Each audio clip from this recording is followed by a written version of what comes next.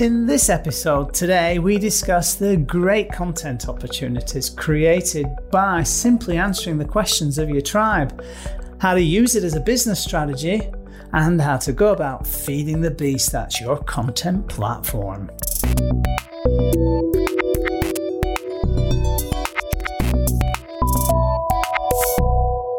You're listening to Digital Bacon FM. Mr. Stephen Barnes. Good morning, sir. Small little rhythm machine beat to get you in there. How have you been, sir? I'm all right, thank you. Good. Yeah, I thought that was actually the beginning of a Peter Gabriel song. I wasn't quite sure where you're going with it. No, it was added on to the end of a Dead or Alive song, Brand New Love. Of course, before that here on Digital Bacon FM, it was Queen with I Want to Break Free. Thank you for giving me the opportunity to do the songs that I just played. I have a question I'm your for man. You are the man indeed. I posed a question to listeners earlier today after a chat with Joanne last night. I don't know if you... Hi, Joe. Hello, Joe. I don't know if you've seen the news, but after a recent documentary on Michael Jackson, several places, Canada included, have decided to remove his songs from their playlists. As a marketing man, as a man who knows many things about the way the world works, is it something that should be done now? I think everybody has to make their own decision. I know what I would do. I don't think you can be prescriptive when it comes to music, right? And I know there's a debate going on about separating, the ethics of the artist from the art itself. I know which way I would vote, but I think everybody has to make their own decision. Have you seen Leaving Neverland? No, I haven't. I've heard it's good. I haven't found it on. Is it on Netflix? It's on YouTube. Ah, okay. Well, then I'll have a gander. I heard that it's brilliant. And the reason that we ended up chatting about it was I was watching CNN as I usually do, and they were interviewing a expert on body language, and this body language expert had reviewed both the R. Kelly tape, that recent interview that he did with Gail Kelly, and also Leaving Neverland, and she then they broke down the clip. And they were doing this sort of side-by-side comparison with her talking about his body language, R. Kelly in particular, shaking his head no, but saying yes, nodding his head yes, but actually meaning no. And she was going through the body language of R. Kelly, saying, there is no ways in the world that his body language isn't screaming, yes, I did it, yes, I did it, yes, I did it. And she said, in comparison, watching the people on Leaving Neverland, she said when she watched their body language, she was struck by how truthful it was. Really interesting. Well, yeah, and the producer of that video, his take on it is, well, no one doubts the fact that Michael Jackson used to share his bed with young boys. So when it comes to actually deciding whether or not, this abuse took place. In fact, there are only two parties who have the ability to say whether this abuse took place or not. Those are the kids and Michael Jackson.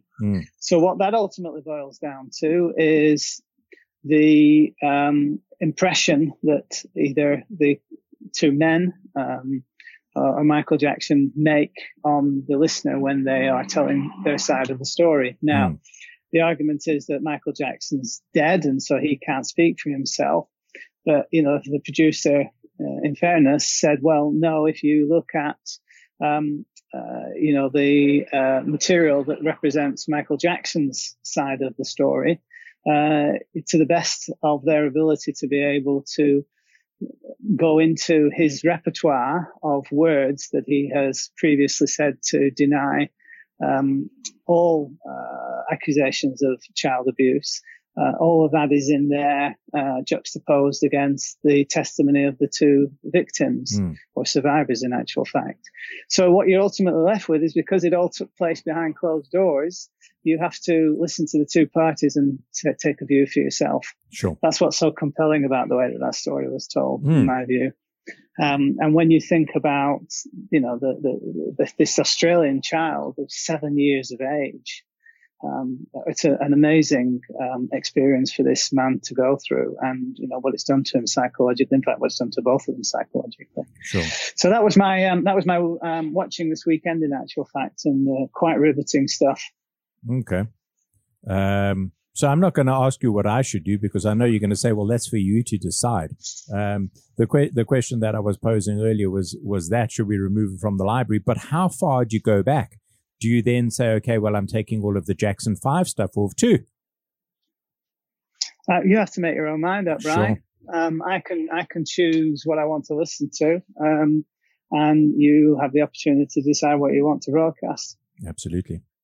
Right. Moving away from that, sir, answer questions and help solve problems, because you just bloody well didn't.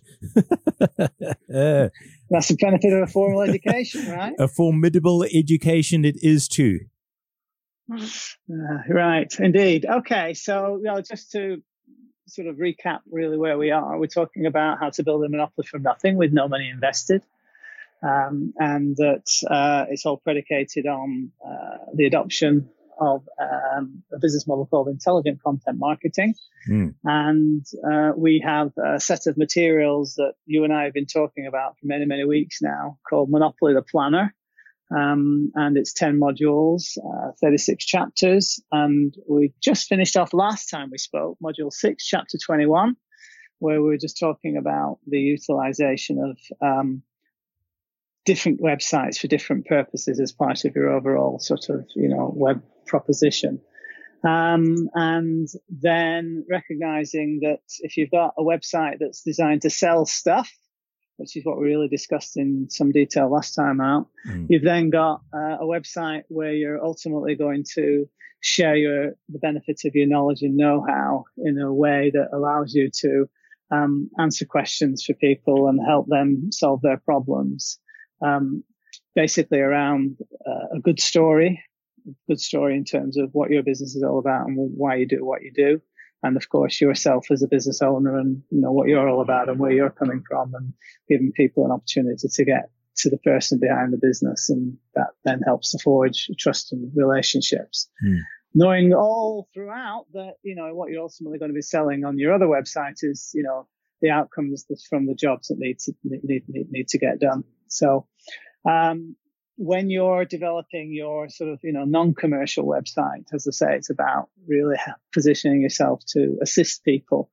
When people go searching the web for stuff, they're invariably looking for some kind of assistance with a problem or an answer to a question. So your entire web proposition, this particular web proposition, should be aimed at doing just that. And we have the Hong Kong Visa Handbook that does that. That's the complete do-it-yourself guide to the Hong Kong visa process, augmented / complemented these days by my daily update content site, which is my blog called Hong Kong Visa Giza. So those two websites are essentially no-sell zones. And as I say, we sell our stuff on the Hong Kong Visa Centre website. So one of the greatest awarenesses that I had when I embarked down this what's now known as intelligent content marketing sort of path to a business model is this need to, in addition to having the foundation content there for everybody to use, but the need to firstly keep that material sort of live and up to date, because my subject matter is slightly dynamic. It's never always staying the same. There's always new stuff going on that, is of use to people to know. So needing to keep the material up to date, but also giving me an opportunity to actually reach out to the parties that are interested in the material that I have. That is my prospect tribe. And then essentially answering any queries that they have in relation to that. And therefore, this awareness that I could answer people's questions just was a eureka moment, because it sort of worked on so many levels, I came to understand. By answering questions for people, what you're doing is you're continuing to develop your body of knowledge on your subject matter. And I always say that the process of answering people's questions around your niche, layering that on top of your foundation content, essentially is the kind of fills the gaps in the taxonomy jar, if you will. You know, when you take a jar and then you say, I'm going to fill it with stuff, so you can't put any more stuff in. So firstly, you put a whole load of sort of balls in there, and then you say, I can't get any more in there. So then you put a whole load of marbles, and then they'll fit down between the cracks. And then you say, well, no, you definitely can't get anything more in there. And then you come in with sand, and then you fill up between, the marbles and the balls, the rest of the space with sand. Well, answering people's questions and publishing them, laying them on top of your foundation content, is how you kind of go about filling the sort of the gaps in the taxonomy jar. So answering questions is a massively important way of developing the body of knowledge that you've got. Secondly, answering questions is essentially the harbinger of relationships. What I've come to understand is that probably 20-30% of the time that I receive a question, yes, I can absolutely answer that question and get it published. But more often than not, in these 20-30% of the cases, it's much better for me to actually not reduce the answer to a podcast, but get to speak to the questioner on the phone offline, and then just give them the opportunity to sort of, give me much more information so I can give them highly accurate advice.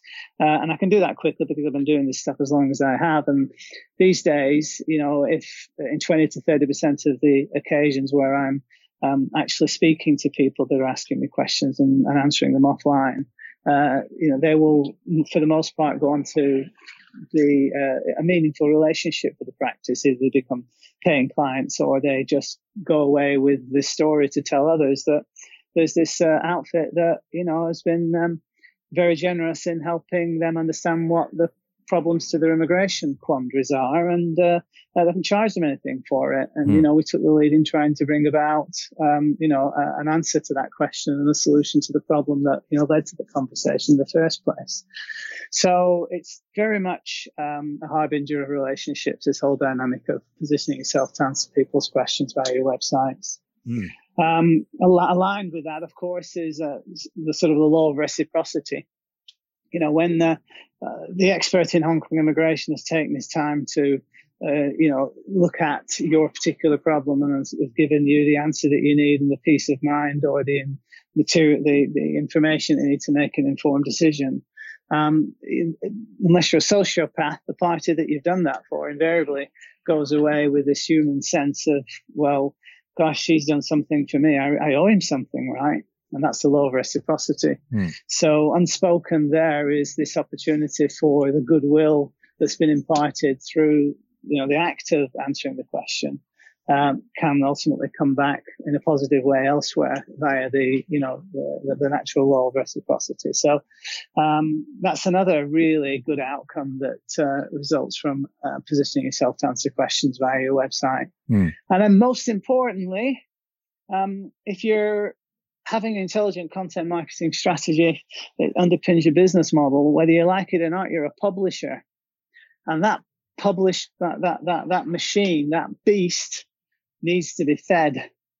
And feeding the beast is the name of the game. But for most parties that run websites with frequently updated content, the question is, what kind of value or valuable content can you routinely publish onto your website, knowing that most people run out of ideas before too long. And if you're going to be in the game of continuously publishing in order to map the knowledge graph and take advantage of embedding yourself down into the web like we discussed previously, you need to have a source of content that's value laid and valuable and is on point that helps you develop the taxonomy in the niche. So by putting yourself out there to answer people's questions, you are able to, as I say, given that you're now a modern connection economy publisher, you can feed the beast. So for an acronym for frequently updated content. Sorry. I see. Took me a while. It did take you a while. I thought that I'd just, as you would say, I thought I'd slip it in. Right. So. Oh, I see. Lucky me.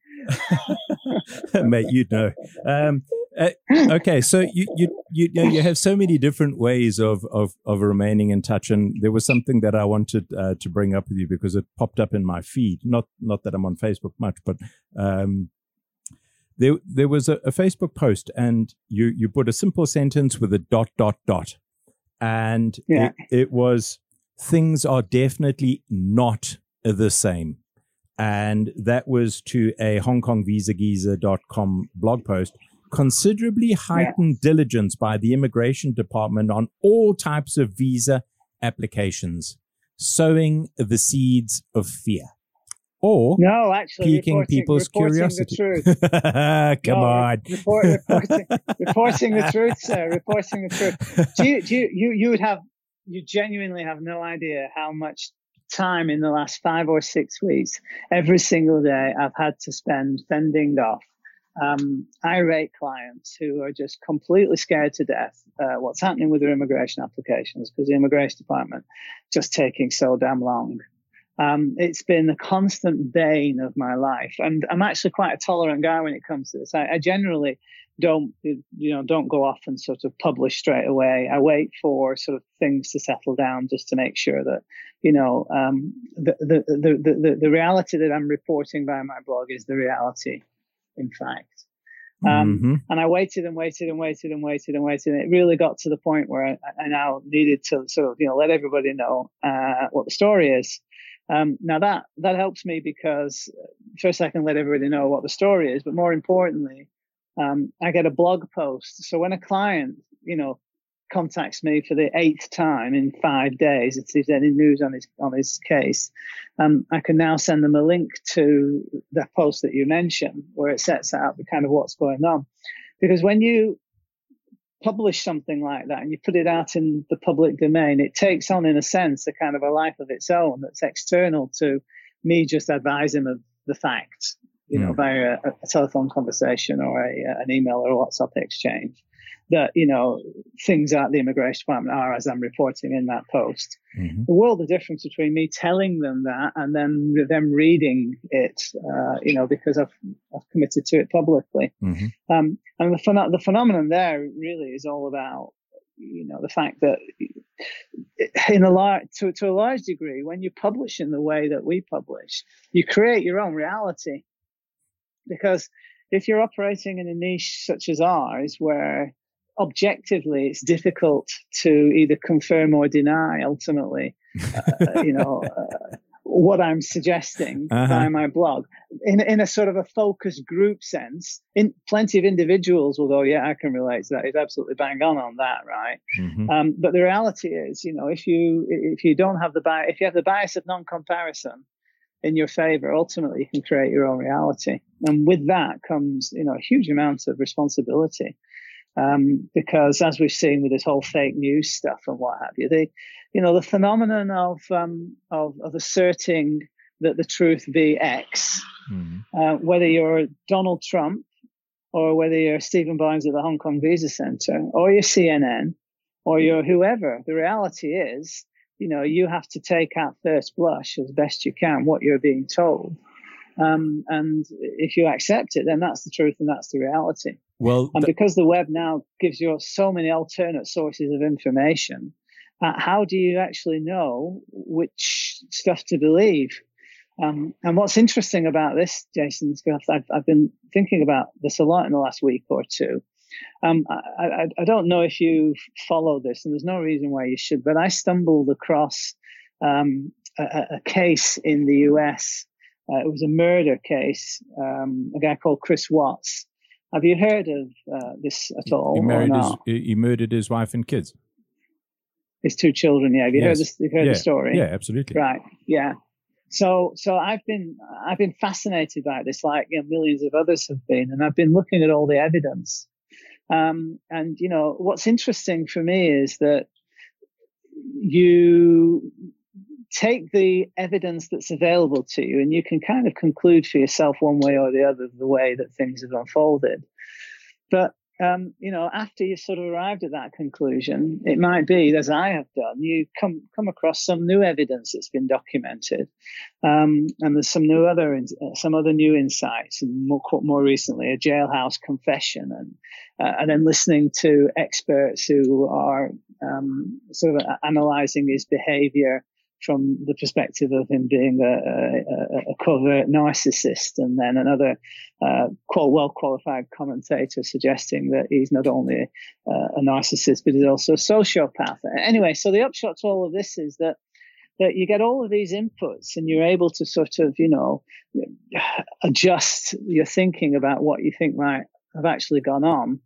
And then later on, Chris Watts is telling you stuff that, in a sense, flies in the face of some of the earlier conclusions that you've arrived at. But then again, you're left with this challenge of deciding whether he's lying or telling the truth. So, the ability to actually glean what is truthful these days is nigh on impossible. And this Chris Watts scenario has really proven that to me. And same as the Jussie Smollett case. Which I haven't been following, to be honest, because I don't have that much bandwidth. But tell me about that. Well, he's the actor from Empire, the African-American gentleman, doing very well, very respected, a social justice warrior standing up for the rights of people, and then allegedly got mugged by 2 white guys in Chicago near his apartment. They put a noose around his head, were shouting MAGA slogans. And then when they arrested 2 gentlemen that they believe did it, that was actually all a setup. For what purpose? Well, the commissioner of police said it was because he wanted allegedly, or he was rather unhappy with his pay that he was receiving as a star on Empire, which happened to be $100,000 per show. And he paid these 2, allegedly, these 2 chaps, $3,500. So he's a bloody cheapskate, whichever way you look at it, to get the job done. And they got caught. So now, they have loads and loads and loads of evidence, but it always boils down to the question, why? Yeah. Why do it? And that will be something that nobody will ever know until he actually comes out and said, mea culpa, it was because. Now, going to what you said earlier about creating your own reality and Facebook and the problem with fake news and not having the other side of, in your particular business, the immigration department being able to come out and refute what you say. Is there ever a danger that because you can't verify it, it would be considered not the truth? If they change their algorithms or really harden up on it? Who, you mean Google? Facebook. Is that what you're suggesting? Facebook. Well, you mean Facebook will fact check what I'm posting about to decide whether they want to publish it apparently or not? they're going to change loads of things, apparently. Well, good luck to them on that, because in order to assess what I'm blogging about, they naturally need to have inside information as to how the immigration department are operating. And the only way you can do that is by interacting with the service every single day. So there isn't anybody that Facebook could hire as a generalist to perhaps do a Snopes type of check on the stuff that I'm publishing about.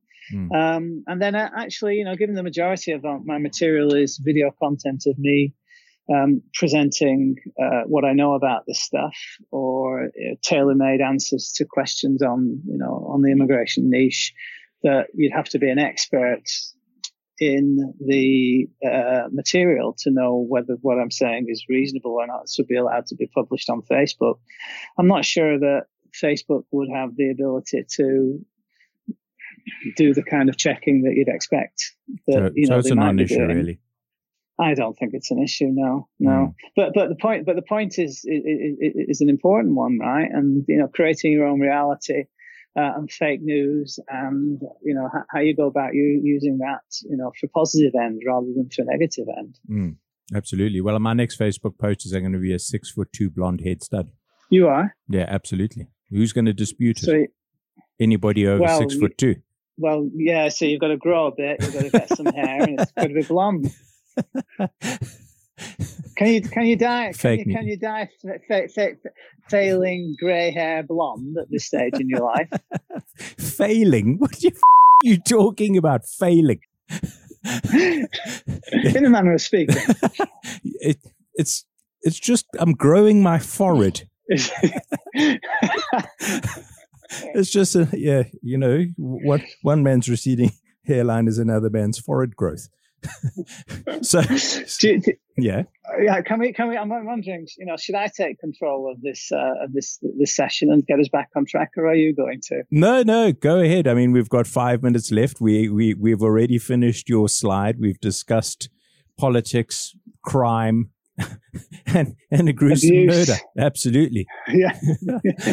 And weaved into all of that narrative was the Hong Kong visa geezer and content marketing. Fake news. Intelligent content marketing, sir. Yeah. Thank you for the correction. So what will we be doing this Friday? Well, I think we'll pick up from where we left off, because we've got a nice natural segue into what we're going to do on Friday. We'll talk about we spent most of the time today talking about the answering questions dynamic to your non-sell website. So perhaps on Friday when we reconvene, we'll go through the solving problems dimension to your foundation content website and sort of have a proper discussion rather than just talk about the stuff we've been watching on YouTube over the last week.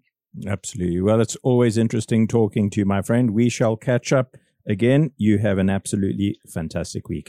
Digital Bacon FM. Join us next time for more on how to craft a business proposition that solves problems.